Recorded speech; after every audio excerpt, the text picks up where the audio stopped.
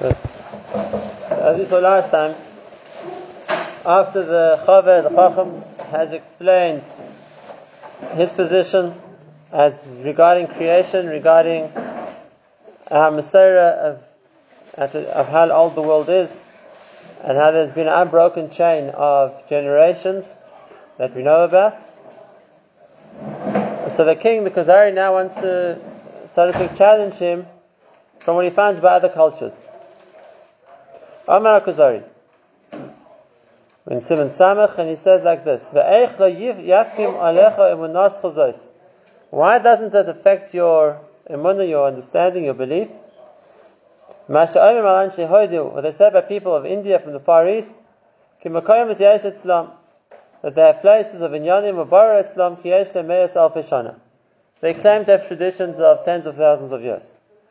So again, he heard the Chav's argument about the Torah account of time, but he said, and that isn't just for Klal Yisrael. Like we said last week, the Kuzari says that the Torah positions itself in the cultures that it's referring to, whether it was the nations of Canaan, whether it was Mitzrayim, and it was telling the story of those nations too. So you couldn't falsify a story which the people who were the players in the story, so to speak, would disagree with the facts. So the Kuzari says, okay, that works for the places where the Torah occurred, the civilizations which it came into contact with. But what about the cultures of the Far East, or whatever it is, that claim to have a completely different dating system, going back tens of thousands of years, or hundreds of thousands of years? So, before I tell you the Chacham's answer, let's just explain outside what he's going to say. Because this is an argument which is often used today as well. And that is, people tend to equate the story of the Torah with Greek legends or myths of any ancient culture. And he said, yes, you have your legends, your stories, your myths, so to speak, and every culture has its ancient tales and legends. Why doesn't one steer it to the other? Or, to put the question more accurately, why do you feel that the Torah's account is a more factual account, whereas the Viking and the Norse and the whatever other Aztec, Inca cultures are, you don't accept? So the argument is always going to be the same argument. And that's what the Chav is going to really say here. Also, I'm just going to say it outside first. And the argument is, there's a difference between something vague and mythical, which we don't have dates for, we don't have exact information about, which is what most of the ancient cultures held of. That in some distant history there was such an event, or that once upon a time something happened, to something where we have accurate information. We can tell you exactly who lived then, what they did, who's their children, who their grandchildren, and how it got to where we are. Remember, the argument of the Chaver was, we're not talking thousands of years from the event until it was recorded. The Torah happened 400 years after Dara Palaga. And it was a total of 6 generations. It was a total of 6 generations. Avraham Avinu was alive at the time of the Dara Palaga. The Torah was written by, his son was Yitzchak, his grandson was Yaakov, then there was Levi, Kahas, Amram. So the 6th generation was Moshe. It wasn't such a long time later, and we have all the information in between. So it wasn't some vague story which happened, the nation has the legend of what once upon a time happened, without the details to fill in exactly when and what happened since then.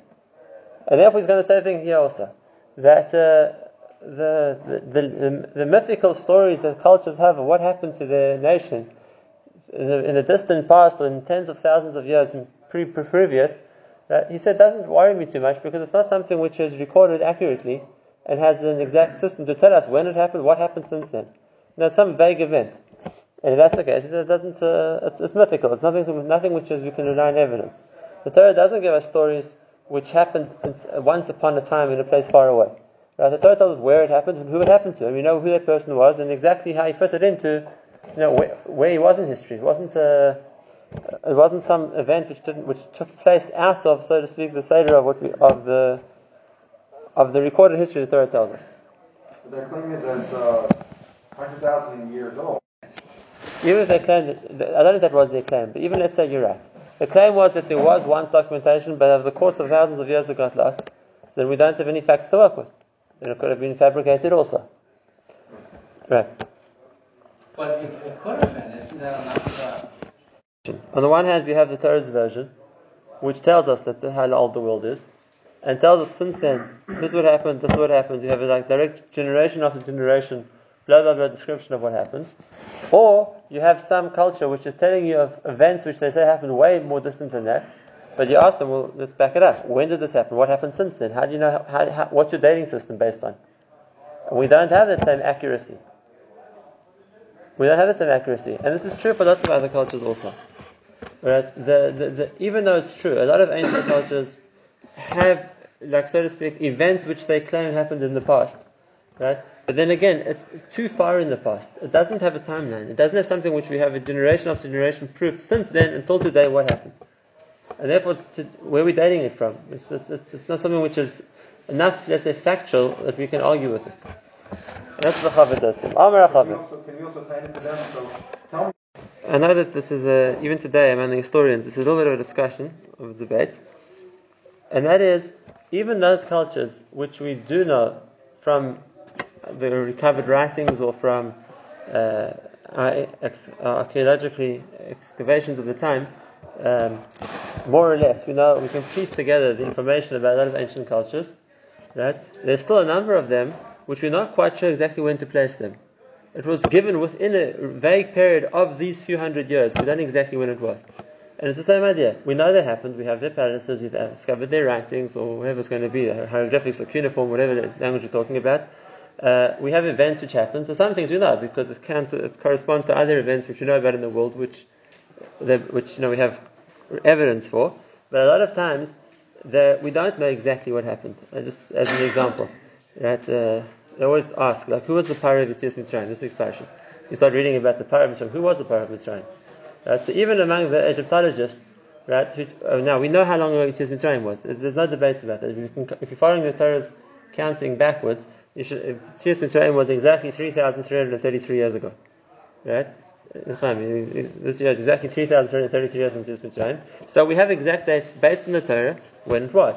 If you go back into Egyptian history now, and you say, all right, let's look up who was the monarch of Egypt 3,330 years ago. We don't know exactly. It falls in what's called the second intermediate period, which was somewhere between, I think, maybe I'm wrong, but I think it's between the 10th, 11th, and 12th dynasties of Egypt. And I don't have all the facts. It's somewhere in between those eras. So again, we know a lot, but we don't have the exact information.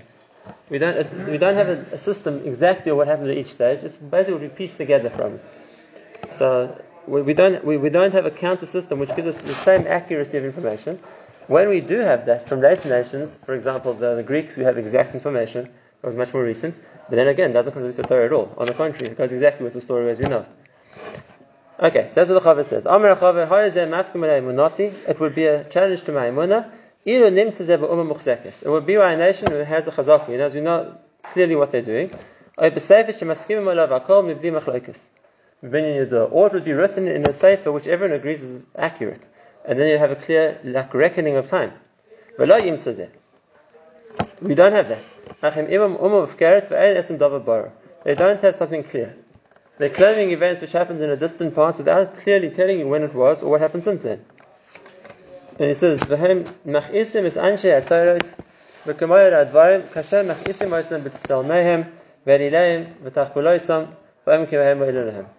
said it's as much of an insult to the intelligence to believe in mythology as having happened without knowing when or where, as the Avodah Zarah. And just like they claim all kinds of things for the Avodah Zarah, the Far Eastern religions are still pagan. And they claim that the idols do things or lived or ate or whatever depending on what the Avodah Zarah is exactly. Right? And that also is something which he says is machisim anshe Torah, someone who, where's the proof? Where's the logic? Where's the explanation for what you claim your Avodah Zarah does, which there isn't? That's part of the pagan worship they were involved in, and they claim that whatever they're doing for their idols helps them. The writings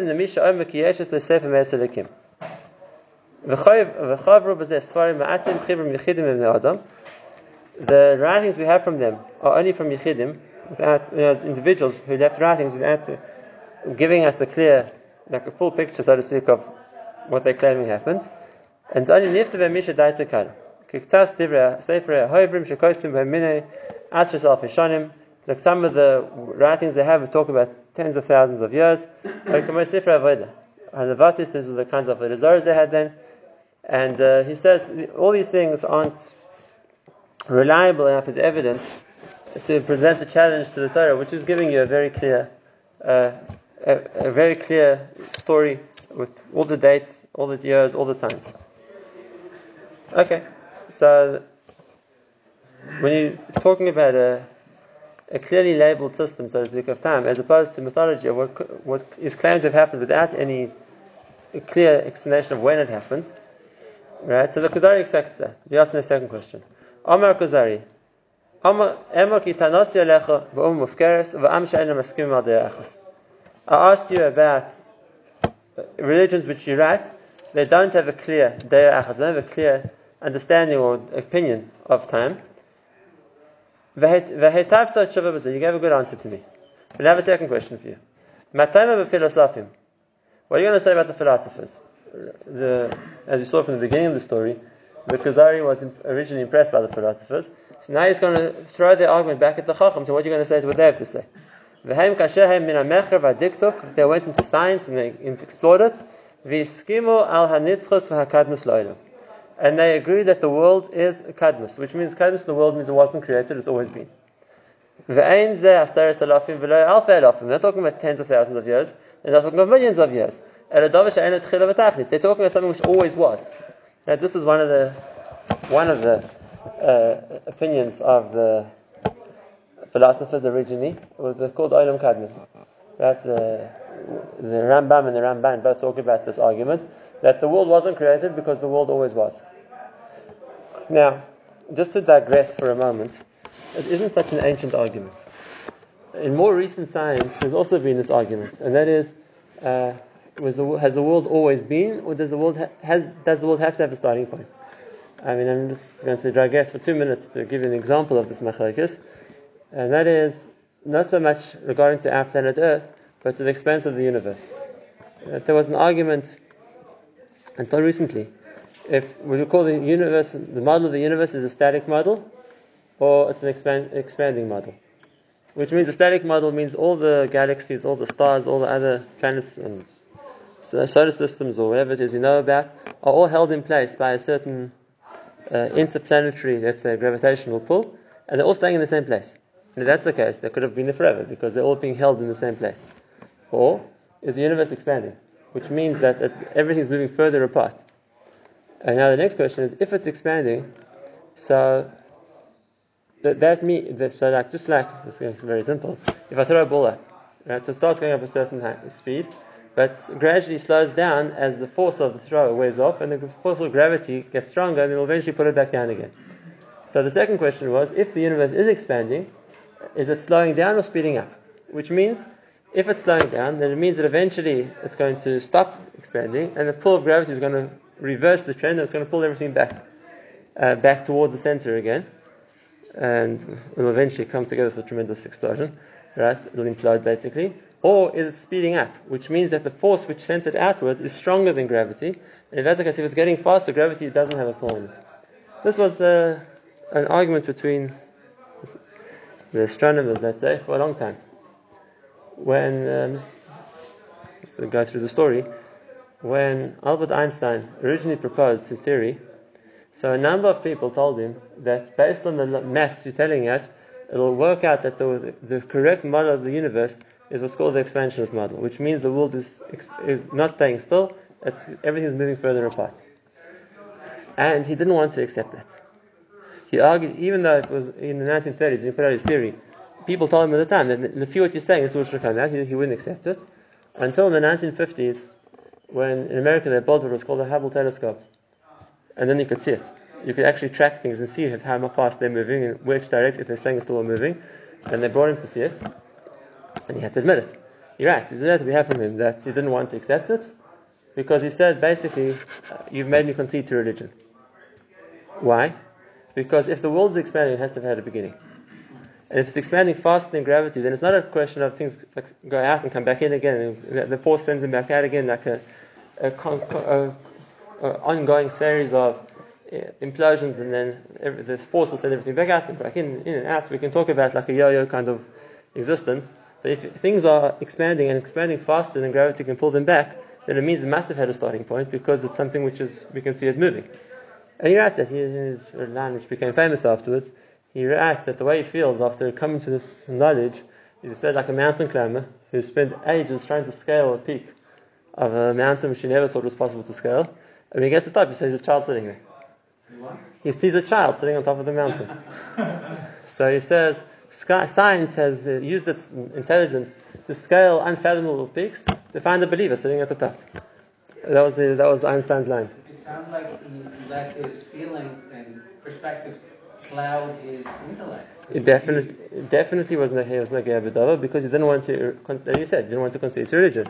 But then they had no choice. It was a physical, observable fact, which we know today. That sorry? I don't know if you ever put in for it, but it's Chabad never got to. But it's I'll talk about it. I'm saying the idea of a constant world, so to speak, which always was, as opposed to a world which must have had a beginning point until the 1950s, until recently, was still something of discussion. This was the original position of the philosophers.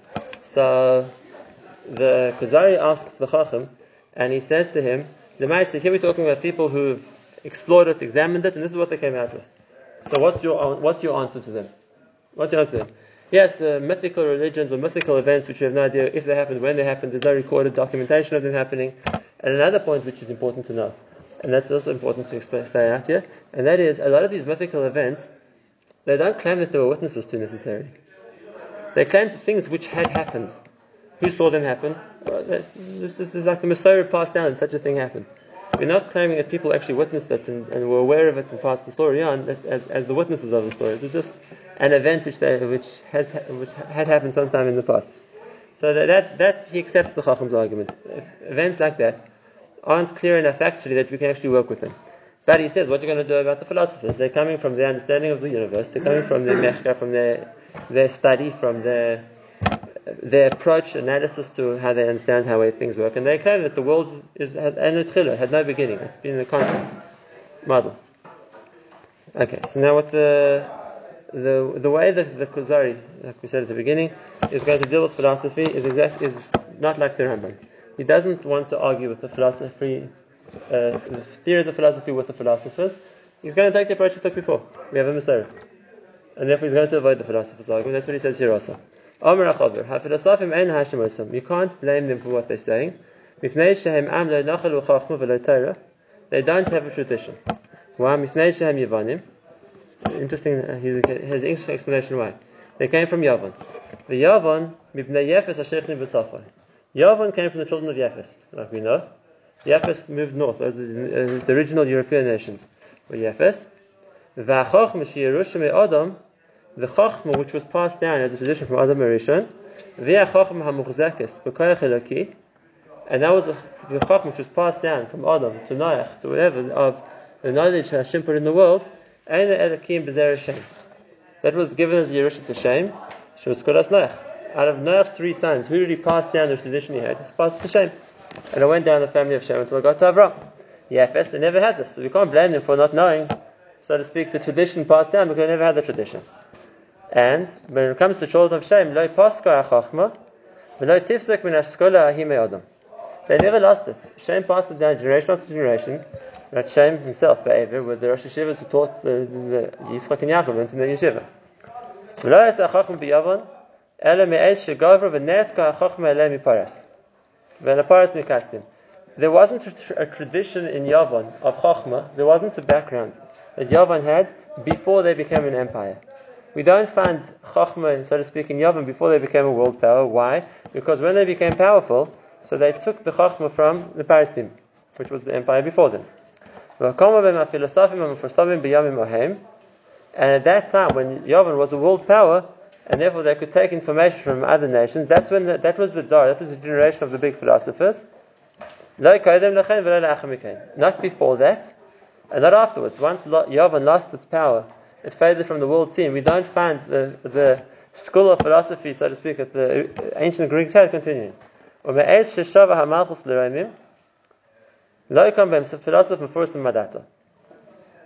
paraphrase what the Kuzari said, The Kuzari said basically that what the Ramban says in Nasik's Parsha, in Parshas Vayichin, in different words, but it's the same idea. And that is, there's a difference between something which we claim we have a tradition about, and therefore, again, but it's not a vague tradition, it's an accurate tradition, to something which there's no tradition. And now we're starting off from scratch, and let's try to work it out by ourselves. And this is exactly what the Ramban, like we said, his argument to the philosophers is you're trying to understand things on your own. You're trying to apply human intelligence to explain the riddle of creation, to explain how the world works. Right? You don't need to go that route if you have a tradition. And then again, so the Kuzari is going between two extremes. You have the one extreme of vague, unprovable, unknown tradition, let's say, basically mythology, right? That we can't work with. We don't have events, we don't have clarity, it's just something too vague. On the other hand, you have the philosophers who work without any kind of tradition, and they're like looking at the world like with fresh eyes, let's work it out ourselves. The Kuzari doesn't want to accept either opinion. Right? He says, we want to work with tradition because we have an accurate tradition. And if we have an accurate tradition, that's the most reliable because it's been kept, it's been documented, and it's been passed down. So we don't have to accept things which aren't reliable. On the other hand, we don't have to accept things which are coming without any basis. It's like you have to resort to trial and error. Right, and if we have to work on it without people who try to work things out on their own without relying on tradition. Now he hasn't answered the question, that we'll see tomorrow, Be'ez Hashem, because there is about to ask him again. He said, you didn't answer what I asked you. I asked you, they're saying things which are logical. What's your answer to the logic? You can say they have no background, you can say that they don't have a tradition. Okay, accepted. What are you going to argue there? What are you going to say to the points of Chachma that they say? That's the second point that we'll see Be'ez Hashem tomorrow.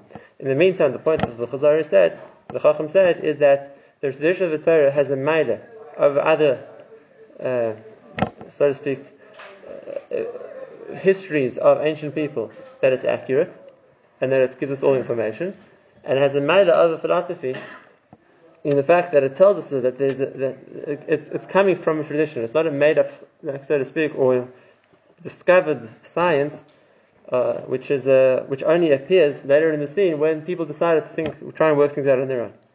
That's the argument so far. Which we'll see tomorrow is the second argument of the Kuzari, and that is, what are we going to do with the Chachma of the philosophers? What are we going to do with the logic that they wanted to put forward?